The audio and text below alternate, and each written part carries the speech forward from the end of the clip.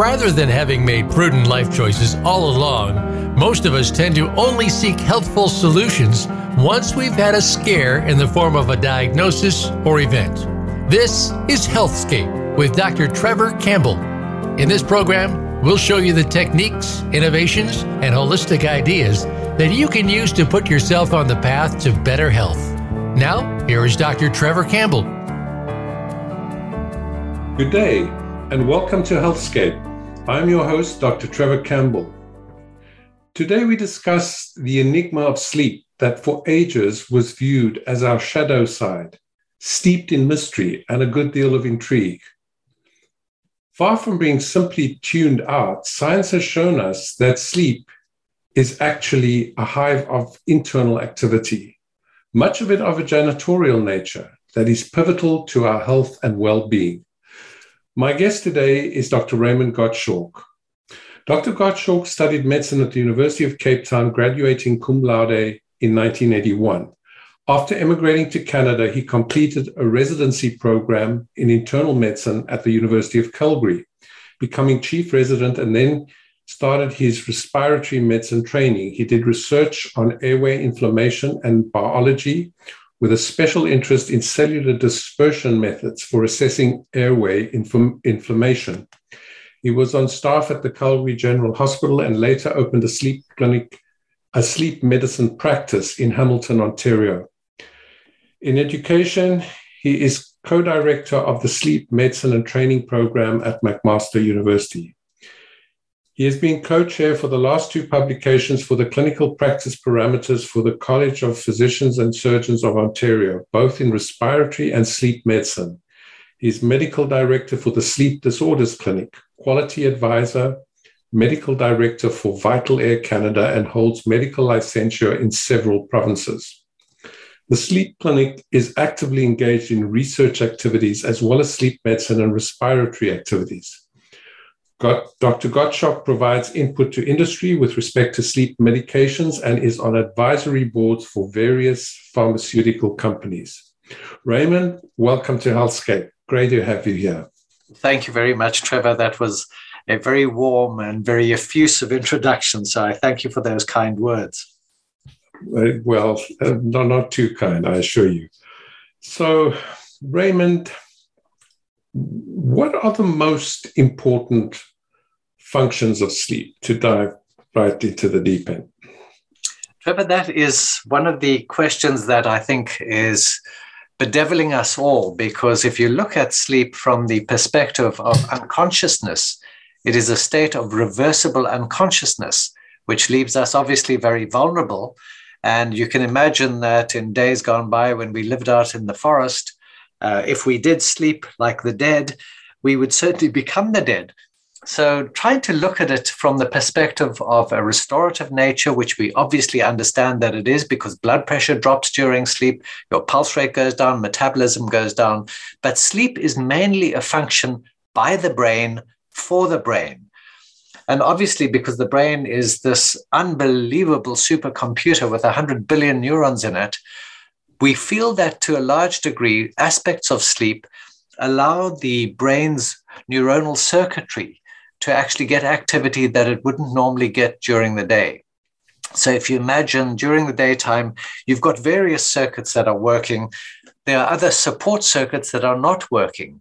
And as we know, the old adage, if you don't use it, you lose it.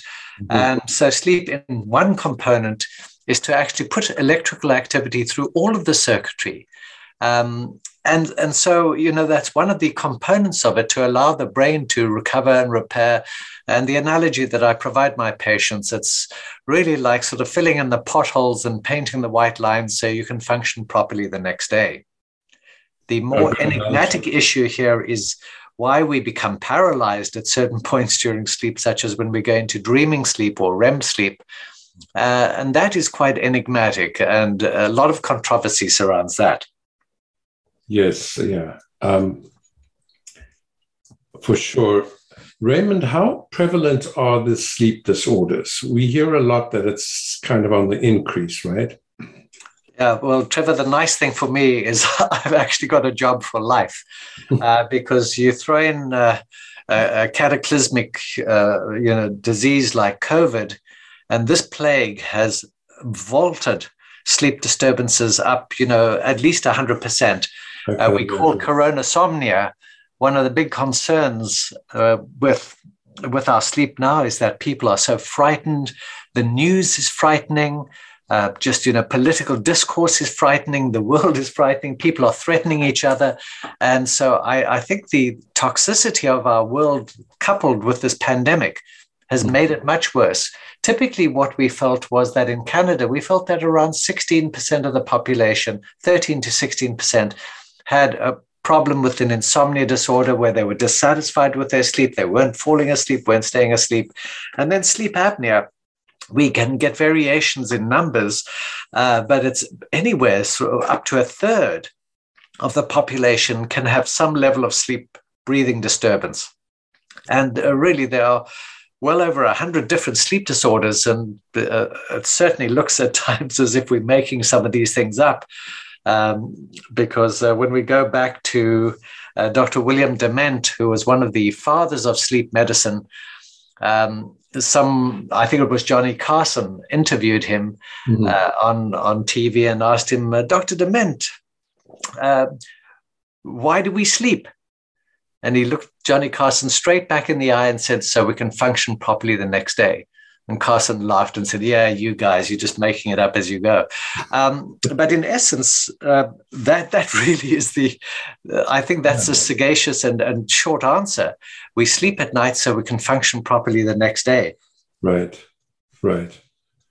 No, for sure. I mean, somebody once made the quote, we're tall babies the next day if we don't sleep properly. The dysfunction is intense. Yeah. My next question was going to be, why are they becoming more so? Obviously, COVID is a big one. But, I am very concerned about the fact that you can't really escape light. I don't know how big that is in the hierarchy of the pathology sort of thing. But, there was a time when we grew up, it was, the suburbs were kind of darker and there wasn't this constant light intrusion. And I kind of wonder, I know it's not a major cause, but... No, that's an excellent question. No, thank you, Trevor. It was like I planted that question for myself because light is... We call light a Zeitgeber, from the German. It gives you a cue. And so bright light is the most effective mechanism to switch off your production of melatonin. Right. Melatonin is the hormone of darkness. And because of all of us being addicted to our screens, our phones, and many patients I see who are actually watching movies on their tablets or their phones or their computers quite close to them. And I think if we go back to that horrible but elegant topic of physics, we know that the light intensity is really far greater the closer something is to you by a log-fold. So holding a tablet next to your face or a screen will result in the emission of light, an activity that will then delay your melatonin release, which will then delay your sleeping rhythm. So light is a major factor. And in fact, for most of us who actually work in very dim environments, and you'll see that in nursing homes where the patients are exposed to very low levels of light, they then sleep during the day and then they cannot sleep at night. So the function of light is to get you up in the morning, and the light goes off at night to get you out at night. And unfortunately, Edison, in his genius, has given us the opportunity to have light at any time we choose. And with the portability of these light-emitting devices, we're in a lot of trouble. So one of the pointers I always give to my patients is to put either use blue light blocking glasses if you're going to have a screen close to you, or use one of the apps that removes blue light, which is the most potent cause of melatonin suppression. Right. I have found those glasses, I've worn them for about 2 years now, to be really helpful. Yes. And I think what we also need to recognize is that many parents, and I also see children with sleep disorders, they have given their children the gift of some of these Xbox machines that generate both a lot of light, sound, hand-eye coordination. And there are studies that I've read from Australia where people have been playing these games, young fellows who have actually dropped dead. They've had a cardiac event from the hyperexcitability of it. And then they become surprised when their kids can't settle down and go to sleep at night. Right. So all of these things, they've taken precedence now, given the pandemic where we've been locked up. And there's been much more utilization of all of those, as you've seen with the surging prices of some of these remote providers of activity for online services and games. And the pandemic in and of itself has given and taken, apart from the anxiety issue, it's also allowed people to gain a lot of weight because they couldn't go back to their usual activities, the gym being one of them. Right. And also, obviously, the development of a depression because people have been incarcerated in their homes, too frightened to go out. So when you start getting people gaining weight, you start developing other issues in sleep, such as sleep apnea, which is very positively correlated with weight gain. Right. Yeah, sure. And there's been an increase in that for sure. Now, to change tack for a moment, what has been the greatest insight, in your opinion, in the field of sleep medicine over the last decade or so? Oh, Trevor, that's a tough question in a way, because there are so many brilliant things that are happening now. We're looking at the measurement of sleep. I think to answer your question directly, I think the development of portable devices to allow us to evaluate sleep. Heisenberg did state it quite clearly that when you measure something, you change it. And in fact, all scientific measures are really derivative. We know that. And so when you measure something, you're changing it. And very much of the same is with a sleep study. When you bring someone into a sleep clinic and you're putting on tons of electrodes, obviously you're going to impact their sleep in ways that they are sleeping differently compared to home. But some of these newer devices that are available that are portable, they're not connected by any wiring, and they have a far smaller imprint on your body.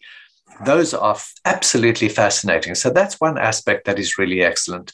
Another major issue is the development of novel sleeping medications, ones that are not based on the typical benzodiazepines, the Valium type family medications, which we all know have been given a lot of bad press. But these newer ones, understanding the neurochemistry of sleep disorders and the genetics of these sleep disorders has really been fascinating. So if you give me the latitude of stating the three areas that I've found completely fascinating, it is the development of these portable monitoring devices to measure sleep and measuring brainwave activity during sleep, the understanding of the neurochemistry and the neuropharmacology, and the development of some of these novel medications that really have a profound impact on sleep in a positive way without the legacy problems associated with benzodiazepine type medications. Right. Well, that's very, that's very encouraging, right? That there's been so many, normally when one asks somebody something like the last 10 years, they give you one or two. So three things, it sounding very good. We like things in threes. They're easier to remember in a way. Yeah. Walk us through the various sleep disorders, if you would, please, Raymond. Sure. Mentioning more or less, we don't need exact figures. Well, it's never exact figures anyway, but, just common to least less common. Yes. I think there are quite a couple of sleep disorders that have impact on daytime function that are quite profound. And obviously the bread and butter of most sleep disorders is sleep apnea. Mm-hmm. And in essence, sleep apnea is a fairly simple mechanistic problem. And I explain to people that sleep apnea is, the analogy I'd like you to use is to imagine you breathing through a piece of garden hose, piece of hose pipe, and you bend it 90 degrees. And you imagine that the hose pipe starts at your nose, goes to the back of your throat, bends 90 degrees and goes into your lung. And so you, the little homunculus down at the bottom end in the lungs, sucking the air in. And it's easy to see that if you're sucking through a pipe, it's going to be hard if the pipe is narrow. And if the pipe is collapsible, the harder you suck, the more it's going to collapse. And so in essence, what we have is really a glorified plumbing problem where the airway is too small, and it's made too small if the neck is made too big or the tongue is made too big. And there's a good correlation between stomach size, in other words, the amount of fat that we store in our abdomen. We store fat in our neck and we store fat in the tongue. So that impresses itself upon that pipe, narrowing it even more. And so for a lot of people, that's the generation of sleep apnea, in essence, that it's a narrow pipe and weight gain has provoked it. And when you have people who have body mass indices of 40, and a good way to remember what a perfect body mass index would be for you would be to take your height in centimeters. And Trevor, I know you're about 193 centimeters tall. So your weight should be 93 kilograms to give you a perfect body mass index. And that's just a rough and ready measure. So take the last two digits of your height and put that in kilograms, and you have to have it in centimeters. That's typically what your weight should be. So we feel that a good body mass index is 25 or below. And we talk about people being obese if the body mass index is 30, and we classify it as class 1, 2, and 3 obesity.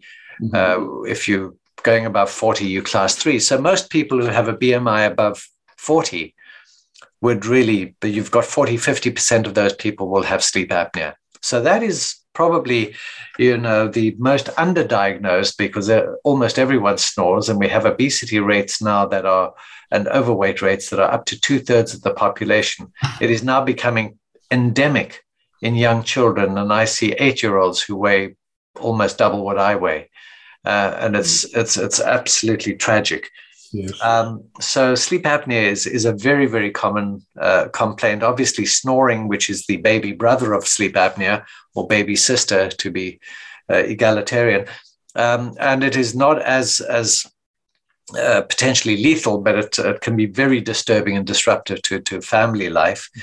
Then we have insomnias, and that is probably, so out of the practice that we see, most of our patients either have a sleep apnea or insomnia disturbance where they cannot get to sleep or they cannot stay asleep or their rhythm of sleep is disturbed.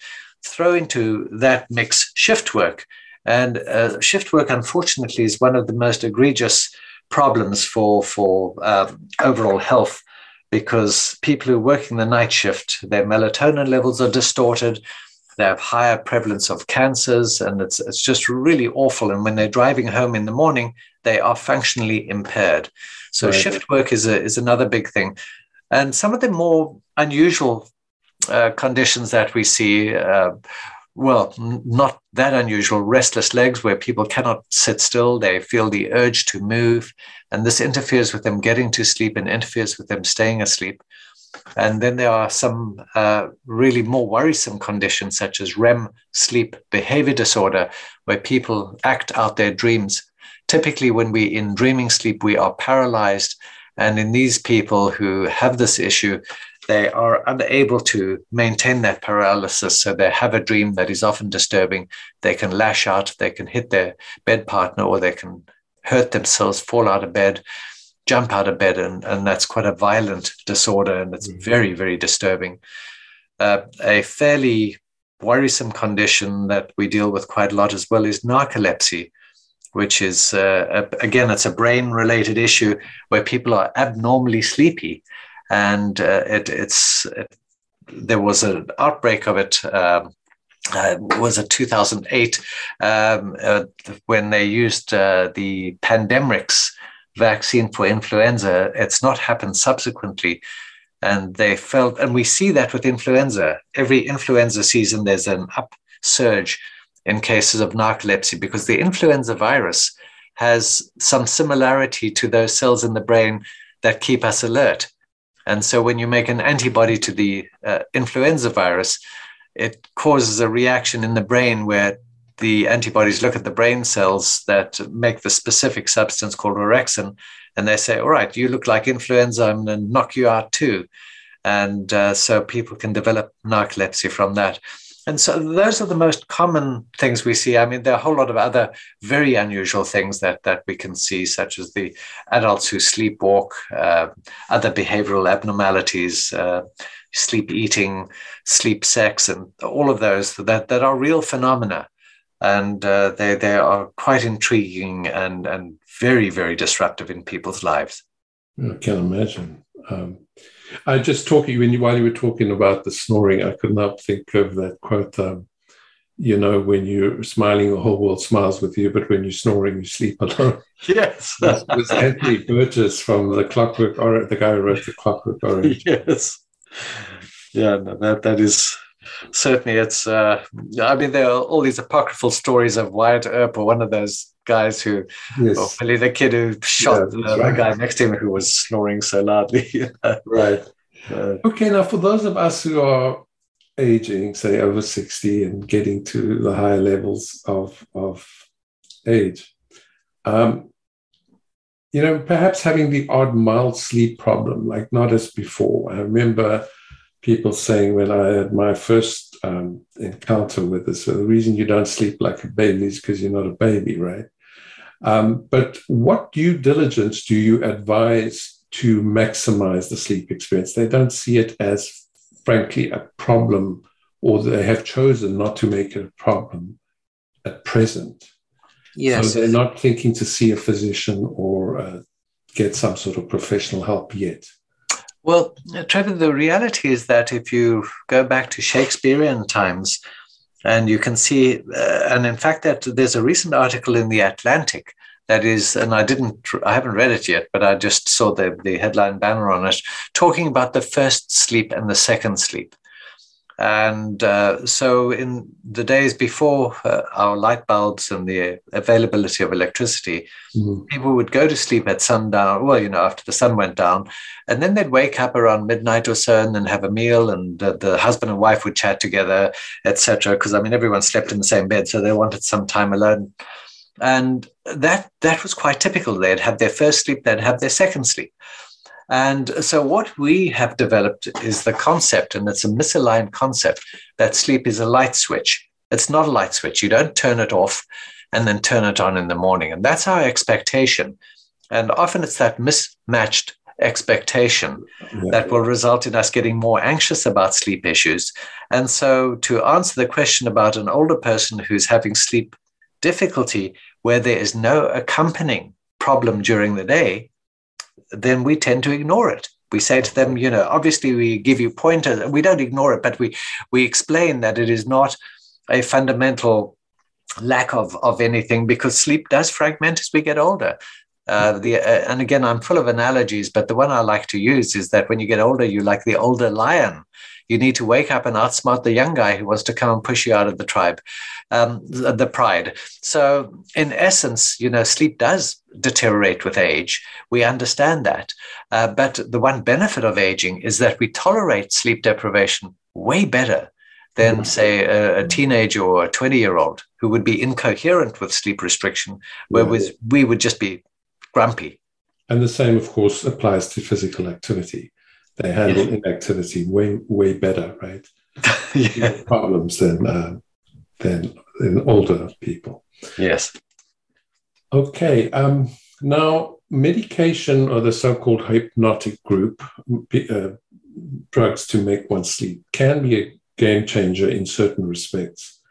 But these can also, of course, be dangerous and have unfavorable outcomes if used for lengthy periods. Now, it is entirely possible that hypnotics as a drug class are more often used, and in fact, I do believe they're more often used off monograph than other drugs, or they're up there among the leaders of that category. Are you in agreement? Yes. And, as we ascribe the off monograph or off label use of these drugs, certainly the sleeping pills themselves, they are defined sleeping pills. The drugs like Valium, the diazepams, anything that ends in PAM is of the benzodiazepine family. but the more commonly used shorter sleeping medications, the shorter acting ones like Zopiclone, Zolpidem, the Z ones, Zaloplan. And now there are newer ones, the orexin antagonists such as lemborexant or Davigo that we have here. And there are a concatenation of other drugs that are used for sleep. But you're right, most people are taking off-label drugs, whether they're over-the-counter things like diphenhydramine, the Gravols, which we don't like because it does percolate into the memory banks and interferes with it and makes people unsteady. But yes, there are a lot of antidepressants that are used off-label. There are antipsychotics that people use to try and tone down that hamster on a wheel that some people have running around in their heads when they complain of insomnia. So sleeping medications have been given a very, very bad rap, right, in some way, unfairly so. But on the other hand, when coupled with other medications such as painkillers, opioids, they can have a lethal outcome.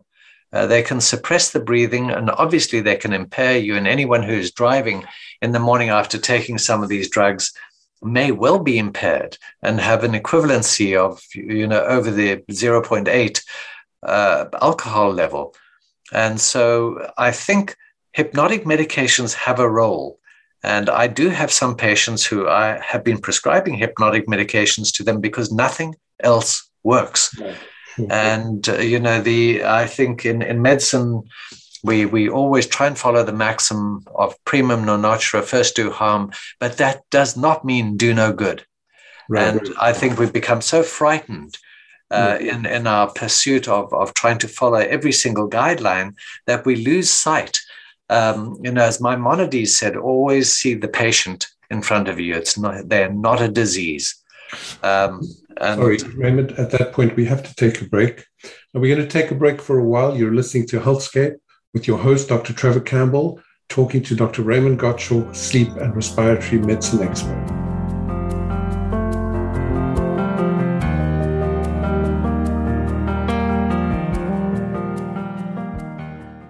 Are you satisfied with your chronic pain treatment? Chronic pain experts agree that recovery can only occur when the psychological and social issues which help trigger and drive the chronic pain are treated along with the other problems. Medications, injection therapy, and a range of physical therapies may provide temporary relief of symptoms, but they don't actually address the root causes that drive the chronic pain. I'm Dr. Trevor Campbell, a chronic pain consultant and author of The Language of Pain, a self-help book for those struggling with chronic pain. Add this type of therapy to your existing treatment plan and experience the difference. Get your copy of my book, The Language of Pain, on Amazon. And for further direction, there's also the Language of Pain online course available on my website, www.trevorcampbellmd.com. Act now to take back your life. Opinions, options, answers. You're listening to Voice America Health and Wellness.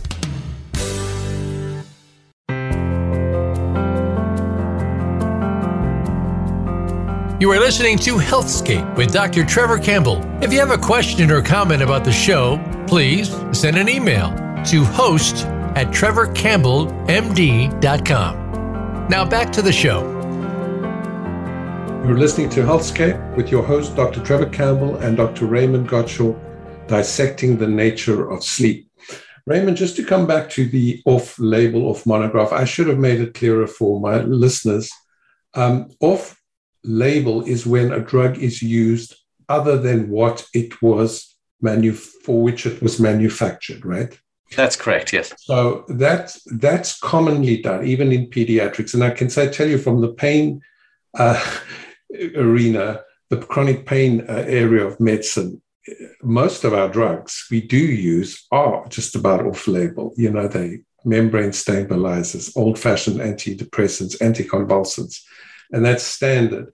And I think what I was trying to say is that the hypnotics, while used off-label because they're used as hypnotics, the Gravol and so forth, they also tend to, when people don't get what they want out of the drug, they go against what the manufacturer has advised on the monograph. And I've seen people on 3 zopiclones a night for months for the first time. You know, when I say for the first time, because obviously you recommend a taper. When I think the monograph would be, you know, it doesn't suggest anything like that. So there is quite a bit of that I have found. But obviously you see way more cases. So I thought I'd. Yes. So Trevor, unfortunately, you know, I think once again, we can't lose sight of who's in front of us. And, you know, that's a human who is really, really struggling. And yes, 3 zopiclone is profoundly elevated, and it will probably be doing nothing useful for the sleep, because at that level, there are all senses of rebound and deterioration and degradation of sleep. And I think that's where the hypnotics really do have a bit of a problem, because the type of sleep they provoke is not natural or normal, a large portion of them. There are some that don't actually interfere with the architectural aspect of sleep, but there are others that really appear to make the sleep quality much worse. But because it deactivates the consciousness level, people feel unconscious, but they're not really sleeping properly. Right. And so that's where it becomes a problem. And Health Canada, obviously, there are different authorities on every which side of every border. But these medications, the hypnotic medications such as zopiclone and zolpidem, the monograph actually says you shouldn't give it for more than 2 weeks. That's right. Now, you know, the problem intrinsic with that is, you know, if you have someone with hypertension, you don't get them medications for 2 weeks and say, okay, now you're better. So in essence, until the issue is settled and the condition has been managed, you're going to have people who won't participate in the alternatives that you're offering them, you know, some of the behavioral approaches to insomnia, and they stay on the medication. And at what point do you deny them therapy? I have some doctor colleagues who've told me, well, patients have told me, the doctor doesn't want to see me anymore because I still smoke. And, you know, and I think it's try and understand the principle and process of addiction. You do want to provide care. You don't withdraw care because of that. Right. So, yeah, it's a huge problem. The inconveniences can't be used as don't preclude treatment. No, absolutely. Just tell us something more about the investigations that are available, please. Well, we have investigations that are such as formal sleep studies. So it depends what you're looking for. In many cases, when we have a sleep disorder, if it's something like a sleep apnea where people are snoring and stopping breathing, there are a couple of ways that you can evaluate them. You can use questionnaires, which are notoriously poor. They give you predictabilities of 60% sometimes, so that's really not helpful. No. So you want some objective testing. By objective testing, I mean by a sleep study, either in the sleep clinic or at home. And depending on how many sensors, how many measuring devices you put on the patient, that will determine the clarity and the accuracy of your testing. So there are home-based sleep tests, or what we call home sleep tests, HSTs. We have new devices. We've just evaluated a couple of them in our lab, and there are even smaller and smaller devices now that they're coming out with that just measure, you know, one parameter such as snoring and sound. So they estimating from the sounds how much apnea is likely present. So those are the typical technologies that we use for sleep apnea assessment. A very crude ways to measure nighttime oxygen level. And obviously people are using wearables as well. The smart watches now can pick up things that we never thought they could. Not that they're perfect, but again, they can give a good idea. Interestingly, there are some very, very helpful spinal fluid tests for a condition such as narcolepsy. And obviously no one's going to line up to get a lumbar puncture. But, you know, that we can measure a substance in the brain called orexin. And if it's below a level of 110, picograms per liter, it's consistent with a diagnosis of narcolepsy. So that's quite interesting that we have some lab tests. We have certain blood tests that we can look at various markers for conditions. We have the in-laboratory testing that we use for people where we think that they have the narcolepsy condition, where we actually put them to bed during the day as well and measure how quickly they get to sleep after they've had an overnight sleep that we can analyze. So the sleep lab in that way is quite helpful. We obviously test people for sleep apnea. We treat them. We treat them with positive airway pressure devices, the CPAP machines or BiPAP machines, or whatever type of nocturnal ventilatory machines. So those are the typical tests we do. There are obviously some interesting other testing that is ongoing, which is sort of beyond the scope of this talk probably, such as, brain scanning to look for areas that light up in various conditions, testing for Alzheimer's disease and things like that. So but the major thrust of our testing at this point is really based on sleep laboratory testing or home-based sleep testing for sleep apnea. You and your colleagues, do you view sleep disorders primarily as bio-behavioural disorders? Or is it a hybrid?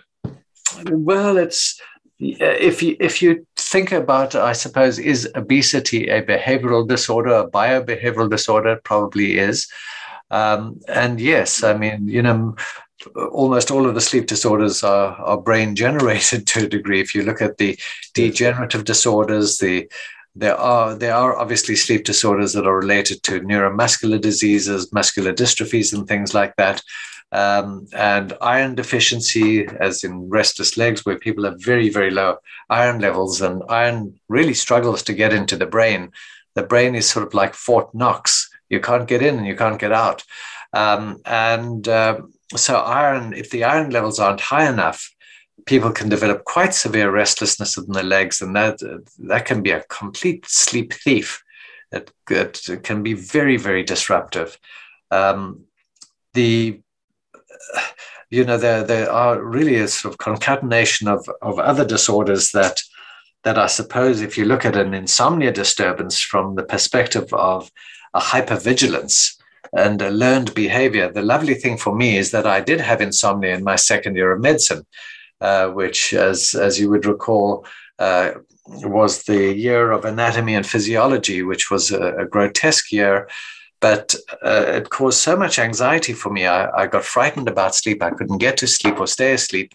And I think that was probably one of the reasons why sleep medicine was so interesting to me, because I can look back at it and think, wow, we didn't have one lecture, not one lecture at all in my entire medical school career on sleep, not one word about sleep. No. And we didn't know where sleep apnea wasn't invented at that time. I don't think I ever saw a narcolepsy patient. I'd never heard of restless legs. So all of these things were mysterious. But to go back to the bio-behavioural issue, yes, these conditions they generated largely in the brain, and insomnia is a brain. It's a mismatch between the alertness and the sleep. It's the imbalance should always favor alertness, because alertness keeps us alive. Right. But when the disturbance in sleep becomes so severe that wakefulness keeps percolating into sleep, then the impact is profound. Yeah, and then which leads on to the next, and half explains the next question, that CBT, cognitive behavioral therapy, has now become the gold standard really for sleep disorders, right? Well, absolutely, yeah, for insomnia, absolutely. For insomnia, but yes. But also for many other chronic conditions and mental disorders, and obviously suggests that the sleep disorder is also the disease of the brain. And I mention this because with chronic pain, it's the same sort of story, and yet there's often, when you make the contention, you often offend people with chronic pain, that there's something. It's a disorder of the brain. It's the pain's manifested or experienced, but that the going on is in the brain. Yes. So you kind of answered that question already, I guess, unless you want to add something more. Well, Trevor, not to toot your horn, but your book, The Language of Pain, draws so many analogies and parallels with sleep. It's phenomenal, actually. And it was really nice for me to read that way back. And in that, you bring up the concept of learned behavior. And insomnia is, to many people, it becomes a learned behavior. They have a maladaptive response to it. They do all the things that you think are right. You spend more time in bed, and you worry about sleep. And the best thing you can tell people is, if you can loosen yourself from that concept. And I tell my patients, if you can really think about sleep and say, I don't give a hoot about my sleep, and really undercut the profound impact that the pursuit of sleep has on these people. It's remarkable. You can develop an obsessive compulsive disturbance that is really, it's quite ruinous. And when I tell patients that I understand what they're experiencing, obviously sharing a little bit of historical information with them, and say, I know you've got the hamster on a wheel, you can't shut it down. And their eyes light up and they say, you actually know what, you know what I'm feeling. Right. Because this is, they just can't switch things off. And because they don't have the toolkit to manage that. And, doing something like a cognitive behavioral course takes time. Sure. You need a therapist. And in many provinces, it's not covered. And, at a couple of $100 an hour, some people don't have that disposable income. And so we look at the online things that are helpful, and there are monographs that are helpful. But certainly it's a very, very pervasive disorder that really hooks itself and then carries on with itself, just as you explained with chronic pain. Right, really the law of reversed intention, right? Yeah, absolutely. Trying so hard, it comes, kind of thing.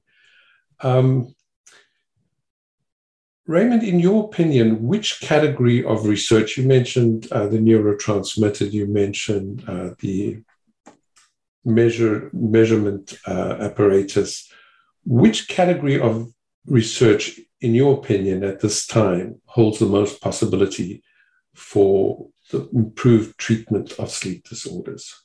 It could be any, doesn't have to be all, of course. No. Certainly the measurement.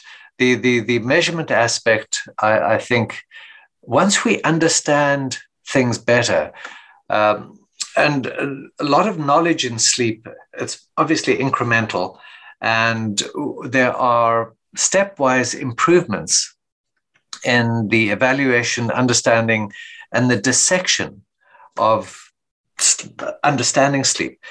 For years, we used a 1968 classification to identify the various stages of sleep. And recently, one of our most renowned scientists in Canada, Dr. Magdi Yunus, he published, I think it was probably about 2014, 2015. He looked at the microarchitecture of sleep. So what he was looking at was brain waves, little squiggles, and trying to figure out, can you predict anything from the microarchitecture of sleep? Because what we would normally do is we would just look at the macroarchitecture. In other words, we would get all these squiggles on a piece of paper, and people would look at it and give it a classification. This is stage what, sleep, or whatever. And he broke it down into tiny little aliquots with computerized assistance, obviously, which is reproducible. And he's come out with some absolutely fascinating ideas, even trying to predict how people would respond to CPAP, therapy for sleep apnea. Would they be a responder or would they not be a responder? So this stuff is absolutely fascinating. Looking at conditions, and he's come up with the concept of an odds ratio product, an ORP, just looking at the depth of sleep and trying to understand who would respond and how they would respond, to what type of therapy. So that to me is a game-changing evaluation. And also there is a plethora at the moment of new devices coming onto the market that is looking at just trying to allow people to have a sleep test done at home. without having to deal with restrictions related to this plague or virus, and also the inconvenience and sleep disruption related to a sleep laboratory assessment.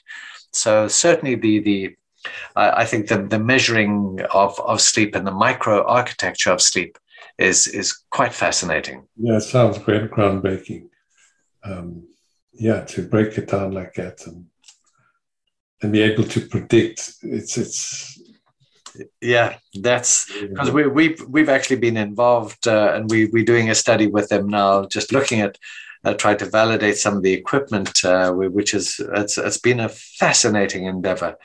But these very, very bright people, coming up with these ideas that are truly sort of revolutionary and pushing the science of sleep far ahead. Right. Raymond, this is kind of a fun question, very interesting to me in any case, and hopefully to others as well. But the capacity to dream is almost universal, and it's enculturated in history, literature, the arts. It's had a very convoluted and interesting and highlighted history, I think, I believe. What is the current feeling scientifically about the origin of dreams? Is it from the one end symbolic messaging from the unconscious, or what some people call the subconscious, or simply the floor sweepings of the quote-unquote tangles and remains of yesterday? Yeah. So I think, Trevor, the lovely thing about whatever I say now cannot be refuted, because there are sides of this coin where almost no one can agree completely. Yeah. But what it's felt in essence, I mean, why? So you look at sleep. So look at sleep from the perspective of how we imagine it now. We want to spend between 6 and 8 hours in an unconscious state. That's bizarre to start with. Second, during this, we periodically go into dreaming sleep every 90 minutes, 60 to 90 minutes, and there's more and more dreaming sleep until morning. And during dreaming sleep, instead of the blood pressure going down as it does in general sleep, you get blood pressure spikes and surges, you become completely paralyzed, and you change the brain blood flow pattern compared to non-dreaming sleep. During this time, you start having these mentations, your sleep mentation, which is dreaming. The variation of these things can be profound. And so it's felt this is something done by the brain for the brain. Maybe it's doing something to try and improve learning. What we do know that non-dreaming sleep, the non-REM sleep, that is most helpful when you're trying to encode and incorporate learned patterns of activity, motor skills, etc. Whereas dreaming is felt to be some portion of dealing with emotional memory. Now, obviously, that leads to the whole concept of why we all dream. And, some people don't remember their dreams. And we don't only dream in REM sleep. We can dream in non-REM sleep too.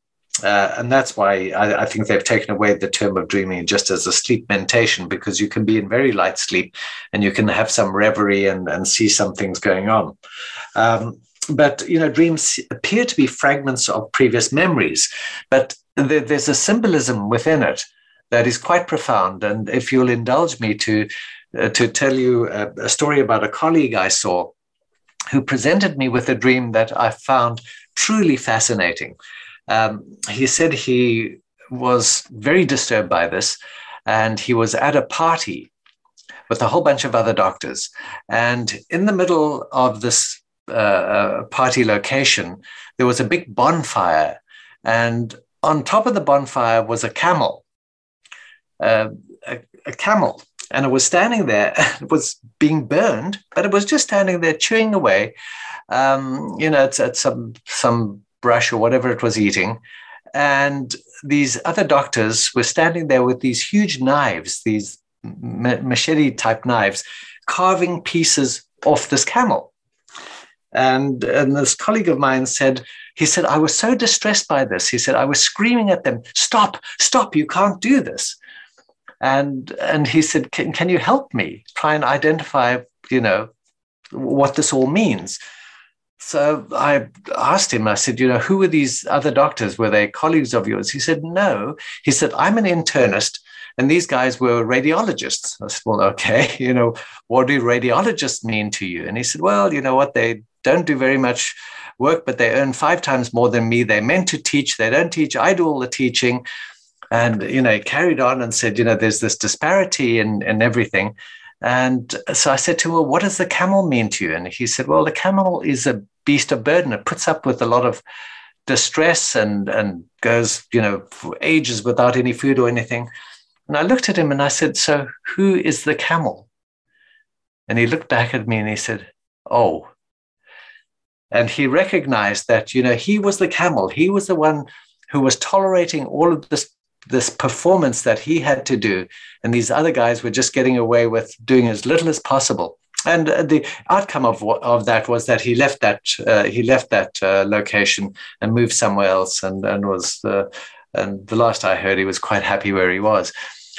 So, I mean, obviously that is, that's one person's dream, but we've all had dreams that are influential. They give us some perspective. We know that the concept of sleeping on it has been given an enormous amount of heft. We know that the benzene ring, Kekule, the guy who decided that benzene was a ring, he had a dream of a snake swallowing its tail. He didn't understand the structure of benzene. He woke up the next morning and said, that's it. It's a ring. And the same with Mendeleev, from the periodic table. Didn't know where some of the elements went, and he slept on it, and it came to his consciousness. So part of the dreaming process, obviously, and part of sleep is to formulate concepts. And people know when they wake up. If you study something and you have a sleep, you will retain it much better.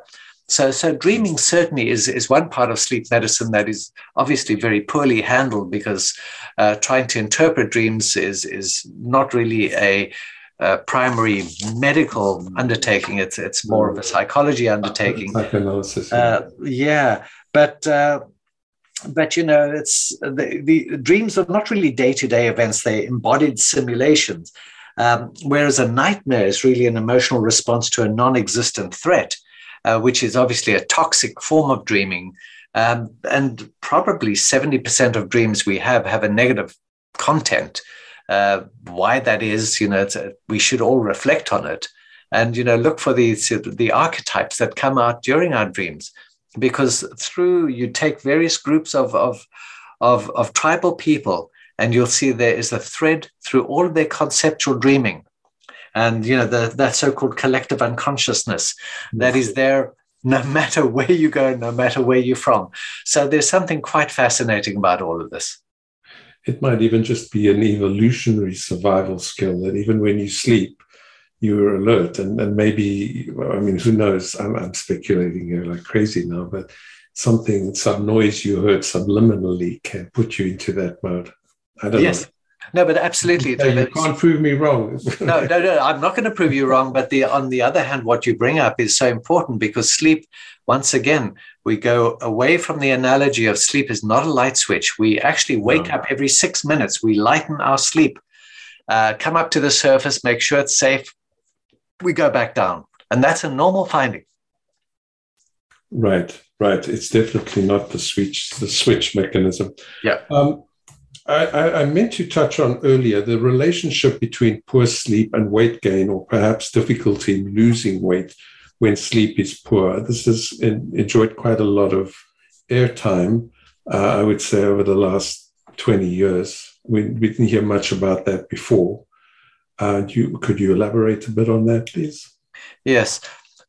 Certainly what we do know that there are two components to the sleep restriction. If you're purposefully restricting, or if you're not sleeping well, the result is that there's the hunger hormone called ghrelin, which is not suppressed. And you will recall when you were working the night shift, and at 2 a.m. or 3 a.m, when the night staff would bring along that lovely trolley with toast and some type of beverage, we were ravenous.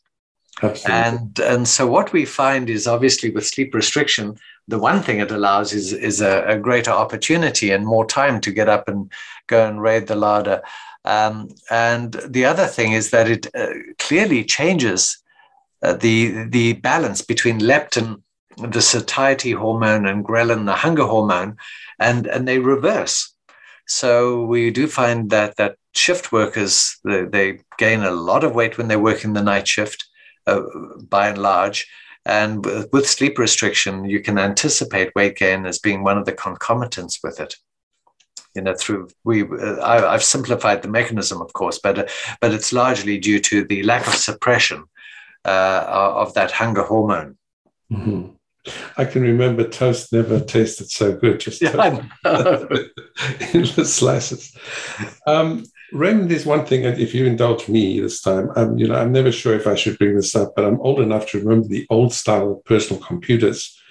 Years ago, I don't even know, don't ask me which year, but there were times they would almost grind to a halt because the system was apparently overloaded. And at such times, we were encouraged to reformat, not the hard drive. It's never a good idea to reformat the hard drive. Even I know that. But the computer itself, and this took several minutes. Now, this may resonate with some people. And you were treated, and I use that in inverted commas because it wasn't really a treat. You had these long colored columns that if you clicked on certain things, they would kind of telescope and implode into each other. So although the process was extremely tedious, they were curiously satisfying in a way to see these tall columns implode, because obviously the hope was there that your computer would speed up. And, I've never forgotten about that. When I first saw that, I thought of sleep. I know that's just quirky, and patients would often tell me through, when I was trying to educate them about something, they'd say, oh, it's amazing. The brain is like a computer. And I used to always say, and often remember that very process, I would say, well, bearing in mind who invented what, it's more likely that the computer is like our mind. And I still, when I've had a good night's sleep, I've tied those two together for some odd reason. And I spoke to my brother about it, who's older than I am by about 2.5 years, and he has no recollection of that whatever. So hopefully there's someone out there that will remember that maneuver that we were required to do so that our computers didn't grind to a halt, unless I just bought the wrong computer. But anyway. No, but what you bring up is absolutely so valid for sleep and brain repair, because one of the lovely discussions that was brought up some years ago, and I think they did these sentinel studies at the University in Chicago, where they looked at what we call glymphatic flow, the increase in cerebrospinal fluid that is made in the brain that rinses products out of the brain. And again, excuse me for another analogy, but I liken the brain to Manhattan, where, if you don't clean out all the garbage that collects on the sidewalk, you're going to clog the place up and kill the neurons. You won't be able to get into the apartments. And in essence, that's what's happening during sleep. You're rinsing out those products that if they remain behind, they start gluing up the neurons, and you start getting those tangles and those fibrillary changes. Yes. And so we do recognize that chronic sleep restriction does appear to result in an earlier onset of degenerative disease, whether it's memory impairment of an Alzheimer's type or whether it can promote Alzheimer's, don't really know. But certainly that process of what I call the car wash of the brain, mm-hmm. it needs to happen, and it happens with deep sleep at night. And so we do need to preserve that in the best way we can. Right, absolutely. Certainly a lot to think about. Raymond, it was wonderful having you here on Healthscape. I will certainly remember this as a memorable treat. And just to say that you and your analogies are always welcome on Healthscape. Thank you very much for having me, Trevor. Lovely talking to you again. Okay. This is your host, Dr. Trevor Campbell from Healthscape, signing off. I've been speaking with Dr. Raymond Gottschalk, a sleep and respiratory medicine expert. Good night.